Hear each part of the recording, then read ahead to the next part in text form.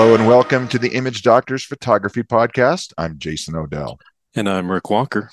And it is good to be back with all of you and our listeners and you, Rick. And what's going on? Not too much. The trip that we did last week to Mount Evans was a lot of fun. It was Yeah, enjoyable. that was really great. I mean, it was, I and just always honestly, love going up there. I it just always do. it's you got to get out and use your gear.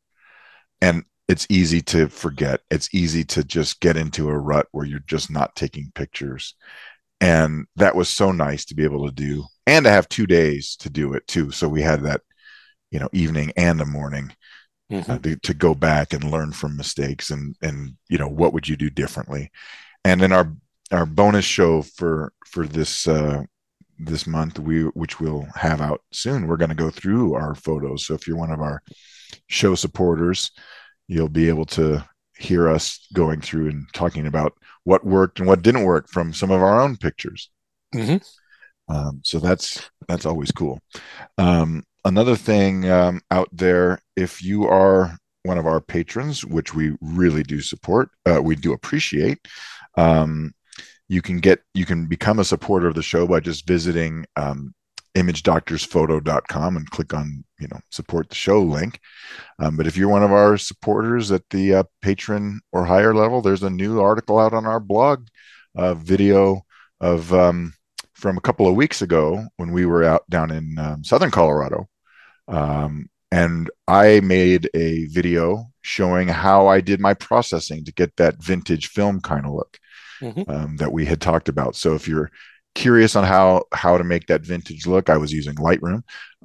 Then that is available now on the website for our supporters. So that's just some stuff that's out there. So it's, again, we are very appreciative of everybody who is supporting our show through our Patreon. So again, thank you. One Speaking other of, very quick oh yeah, thing. We did sell out our Rocky Mountain National Park workshop. Yay, yes, which is very cool. much. Thank you to all who have signed up. So we're going to be looking forward to that in It'll be about a another blast. 2 months. Yeah, that'll be really good. And if you are signed up for that, I will be sending you all out some email information on stuff. We're just waiting for a few little things to settle down, but things like lodging information and stuff will be sent out to everybody who signed up because I had some questions about that. But speaking of shooting more frequently, getting out and using your gear, one thing that we've both done, and I know you do kind of regularly, even is Almost once a week. yeah is and we've talked about it, but you go to the local zoo. In our case, it's the Cheyenne Mountain Zoo here in Colorado Springs, which is a nice zoo. Hmm. But there's other ones. There's the Denver Zoo, and there's you probably have a zoo in your area, depending on that. It's a really good way to get out behind your camera um, in general. So what we want to talk about is that philosophy of that, but we also want to give some gear recommendations for what works well if you want to do shooting in a zoo. Because while you can go down there and bring your tripod and your 400 2.8, probably don't want to. It's not No, ideal. no. So So we'll we'll talk about we'll stuff be that works better. yeah, we'll be focusing mainly on the lens choice, Mm-hmm. and we'll have some ideas for, things that are fairly affordable, not the cajillion dollar lenses, but more reasonable ones that are also, you know, not too hard to hand hold. Right. Um, so you go down to the zoo a lot. Let's just talk about this for a second. Yeah. It's been a while since I've been down there. I think I've gone once this year. We went maybe twice, but a couple different reasons why zoos are great, right? I mean, first of all, it's like they said, it's all happening at the zoo. I mean, there's a song about it, right? I mean, it's good. But it's a good way to get out. It's a good way to walk and get some exercise and just get you out of the house. Hmm. And it's generally a fun place to use your camera. Now, it's not always the place where you're going to get world class photos. That depends a lot on light and conditions and just how the zoo's arranged. Like I've struggled at our zoo sometimes because the light can be so harsh and so brutal. Yeah. Going there frequently, you end up with a reasonable number of days where you get that bright overcast light. Hmm. And when that happens, it is just glorious. Yeah, that's It is wonderful. so nice. The colors pop. You don't have those harsh shadows. Hmm. The backgrounds are easier to manage. And it's just like night and day. Right. And Um, being here in Colorado, I mean, this time of year is nice, but there's not a lot of green often. So you end right. up, I come back from the zoo with a lot of shots where it's like brown animal on brown rocks with brown dirt, and it's just not. But that doesn't mean it's not an enjoyable experience, Right. right? Because I mean, the point is you're getting out there, you're using your camera, and hopefully you have fun. And if you get some shots that you like, great. But these are not shots that you're necessarily printing or, you know, doing anything other than maybe just sharing. But it's a great way to get to know your gear, wouldn't you say? Absolutely. Especially if you've got one of the newer cameras with subject detection and all sorts of fancy things, including a lot of customization options. It's a good way to get those things dialed in and know that Right, they will actually work well in the field and you won't run into hidden complications. right. And most cameras that have that will have an animal setting somewhere and for a subject. Some of them combine birds with that. Some of them have a separate bird setting. There's a fair degree of overlap. Sometimes if you're in the bird setting, it will detect, you know, non-birds. Yeah, I was just going to say sometimes the way they're labeled is too simplistic. Um, And but and there's situations where the animal setting, actually that's not the highest priority subject. If you with I'll just say with Canon cameras like the R5 that I own, you put it on the animal detection, and if a person is in the frame, guess what it'll go to first? The really, person. So there can be some hidden right, priorities too, and that's why it is good to have some right, time at the zoo or right. whatever. Most of the ones that use animal detection, they describe it as dogs and cats. But what they really mean is things that look kind of like dogs and Mm-hmm. cats. So I know you've spoken in the past about how meerkats are just wonderful. They just work really Yeah. well. And Um, then marmots and mountain goats, piece of right. cake. On the other hand, there's some animals where you might find your subject detection failing. Giraffes can be one. You know, nostrils can somehow look like eyes, and the Right. cameras can get fooled. So going to the zoo allows you to say, hey, what should my settings be if the subject detection were to fail and focus on the wrong thing? Mm-hmm. What do I need to configure my camera to override that? And how you do that really depends on the camera that you have. So, you Yeah. know, that's another story. But if you're going to the zoo, we're going to make a couple of assumptions. One is that you probably want to shoot handheld. I'm going to guess.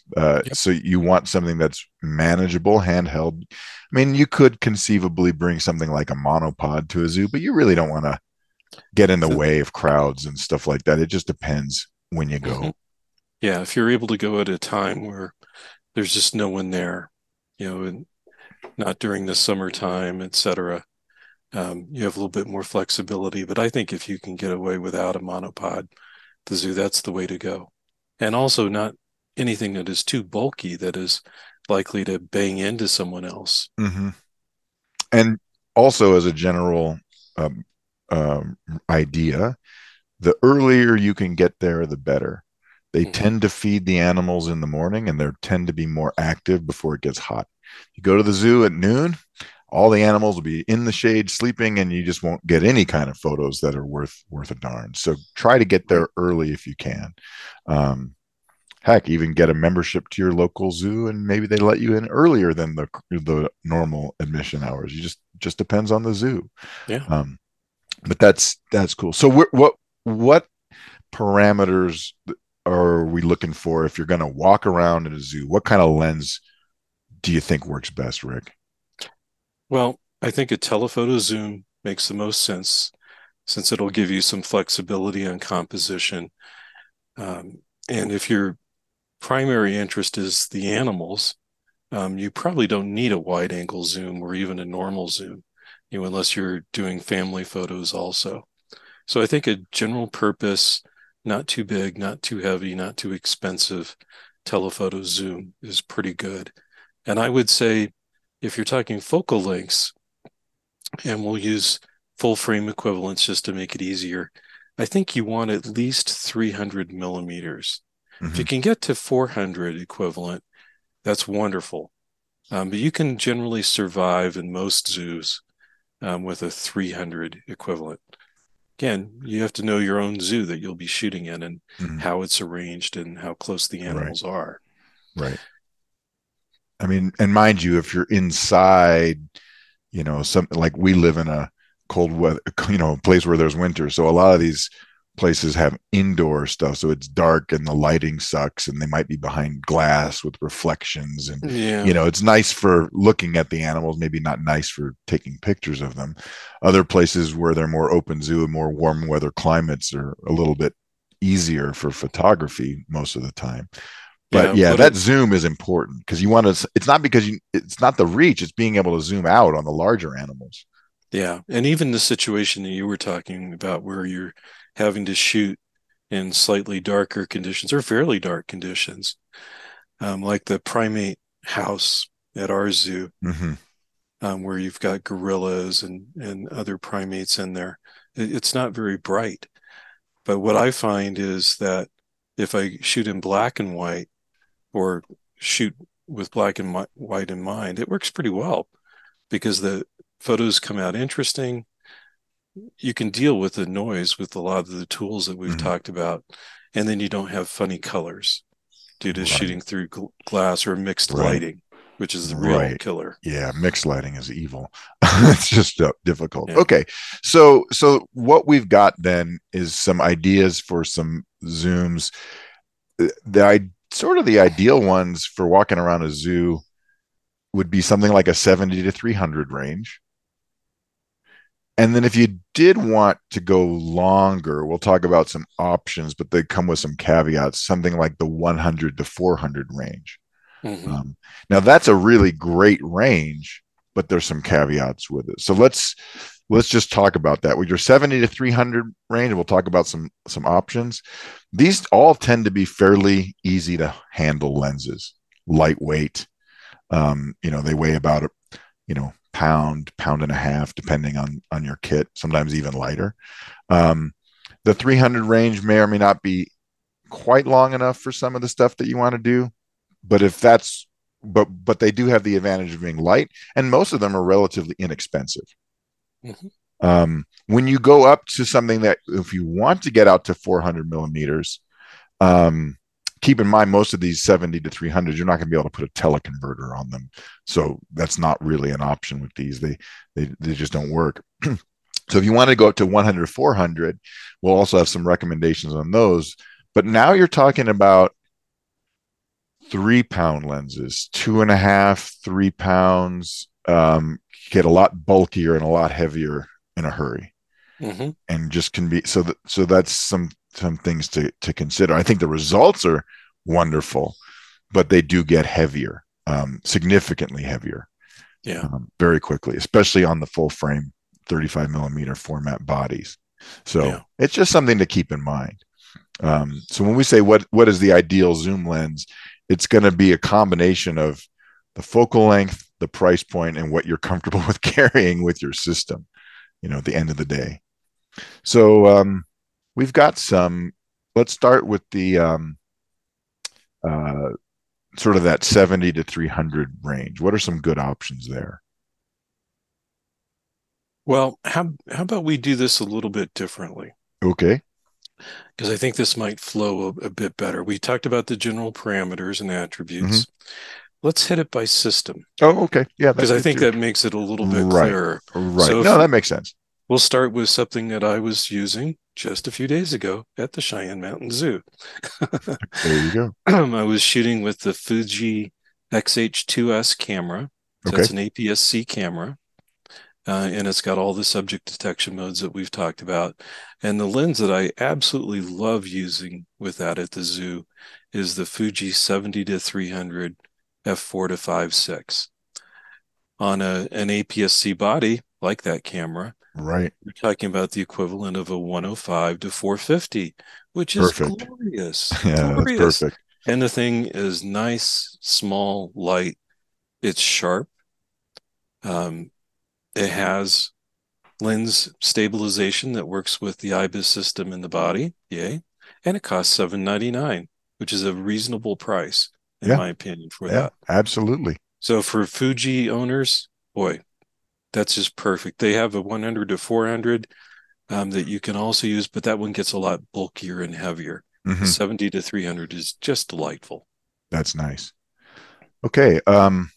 What about there's also the Micro Four Thirds, if you're really talking about small. Mm-hmm. There's several options from a couple of different manufacturers, actually, but we'll stick with some of the more obvious ones. Um, Olympus makes two different 40 to 150 millimeter lenses, which is a equivalent of an 80 to 300. So that's a nice range. They make a f4 version and an f2.8 version. Both are good. The difference is size and price mostly. That extra stop, the faster lens, you can put a converter on it, so you could use a converter on the f2.8 version of the lens, but it costs more and it's bigger. And the f4 lists for $899, sometimes available on sale for less than that, just depends. And the 2.8 is $12.99. It's a little more expensive. Mm-hmm. Staying in that same price range, though, you could also, in theory, go the 100 to 400 um, for that same system. We'll come back to that a Right. little bit, but there is that option. Okay. Yeah, it's just a bit bigger, but Mm-hmm. it's not a lens that's hard to use at the zoo. I've used it there. It's not bulky or um, it doesn't get in the way. It's bulkier than the other lenses. The having a having it be 200 millimeter uh, equivalent lens on the short end is really not a problem at a zoo. And getting to 800 millimeters on the long end can be surprisingly nice. I won't say it's absolutely needed. It's one of those optional Mm-hmm. take it to 11 kind of things, but it is kind of cool to have that option. You can just frame your shots very Mm-hmm. differently than you might have otherwise. I would agree. And it's kind of the size of a 70 to 200 2.8 on 35 millimeter. Right. So we're not talking about a monster to carry on, but it is bigger. It's Yeah. definitely bigger. Yeah. The 40 to 150 f4, for example, I mean, it's tiny. So Right. now moving into the 35 millimeter format territory, then we got some different. So this would be like some Canon options, Nikon options, Sony full Mm-hmm. frame or whatever I call it. Couple of different choices, right? Yeah. So for in the Canon system, you've got two primary choices. There's a 100 to 500 that is a big, expensive lens, and in my opinion, a bit too bulky to take around the zoo. You can do it, I've done it, but it's not as pleasant. They also have a 100 to 400 5.6 to f8, which only costs $649. It's very small and light. That's a very nice range, like we talked about, since it'll get out to 400. Mm-hmm. And since Canon makes both full frame and APS-C cameras, you could also put that on one of their APS-C mirrorless bodies and then have more than 600 millimeters at the long end. Right, So that's that true. becomes a very cool little lens. It's not fast. Like I said, it's a 5.6 to f8, but you can make that work very easily, and it's sharp, wide open. It's a good little lens. Mm-hmm. And paired with something like the subject detection autofocus, then It's quite nice. glorious. Yeah, it's Yeah, really nice. yeah. Um, I think moving. every full frame system ought to have a lens like that. That's my Mm-hmm. opinion after having used it. Yeah, that's very cool. And so now we'll get into systems that don't have that lens. Speaking of which, All the right? rest, yeah. Yeah, all the rest. So what about other? So there's a 70 to 300. Tamron makes one. You can get it in the Sony E mount for about Mm-hmm. $500. Mm-hmm. They also make one that is in the Nikon Z mount. It's on sale right now, but it lists for $699. those would both be relatively lightweight options. And then if you are a Nikon shooter, there is the 70 to 300 AFP full frame 35 FX lens, which is just under $600. So those are all some choices. None of them are going to blow up your budget, I don't think. Now that's an F mount lens. And that's so an F mount lens, right? So you'd also need an FTZ adapter, right, to go with it. But it's a good lens, and it works very well for something like this. Mm-hmm. It has the advantage of having stabilization in the lens, which the Tamron surprisingly doesn't. So with the Tamron lens on a Nikon body, you need the IBIS to work, and it will. It's not like it's bad or anything like that, but it is kind of nice to have lens-based stabilization at the longer focal lengths, especially if you're cropping in more. Mm-hmm. So those are some good options for the full frame systems. Now, if you move up to the 100 to 400 range,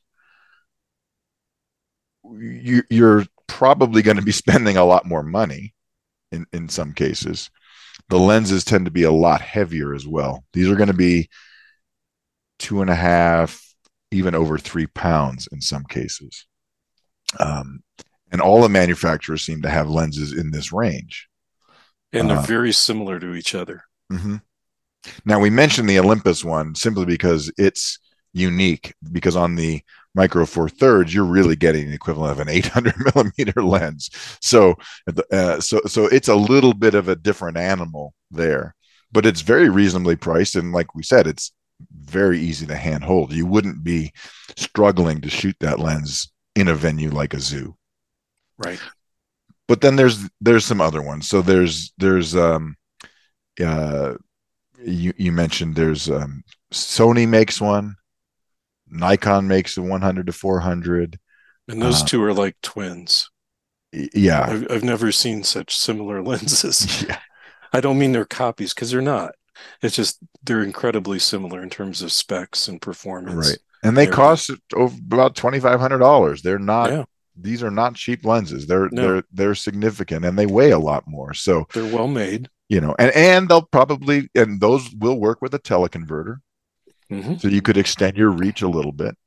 But now you're talking about a kit that you're walking around the zoo with, a kit that might weigh between 5 and 7 pounds, depending on the body that you attach it to, depending on your system. So it's just, it's one of those things. Now there is a Sigma 100 to 400, and it's only about $700.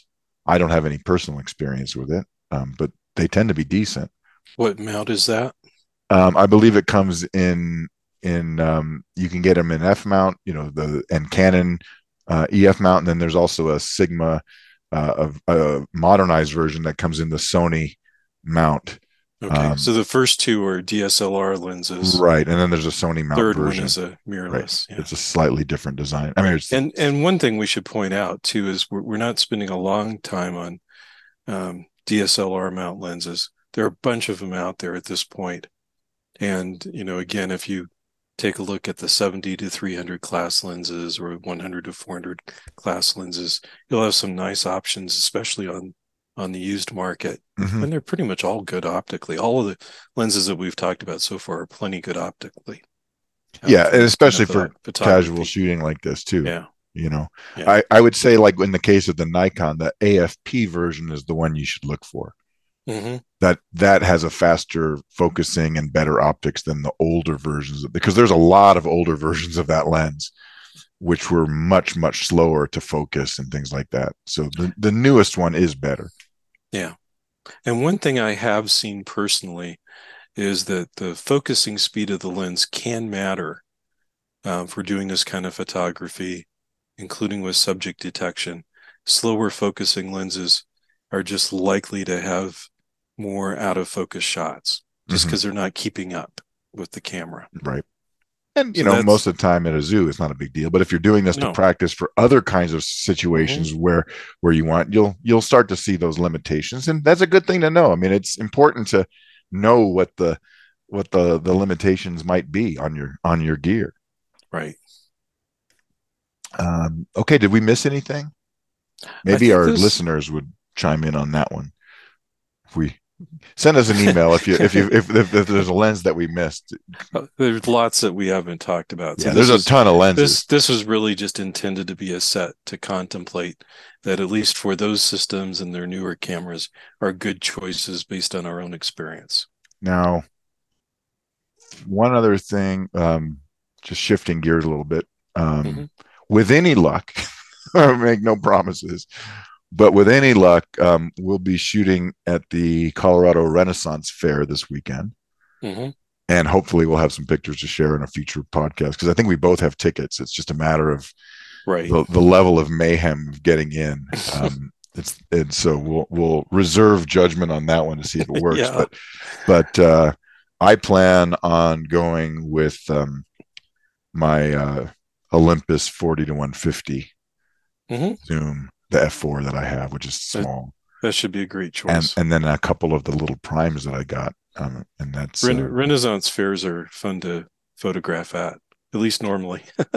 Yeah, if it works out in the weather. No, I mean, you've got all sorts of people in costume. They want to be seen. Mm-hmm. They like being photographed. So it's just a very pleasant and different experience. So hopefully this will work. Maybe we'll run into each other. Never know. That would be good.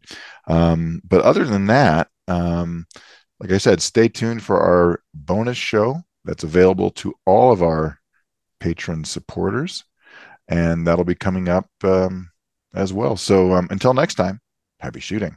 All right. Bye-bye.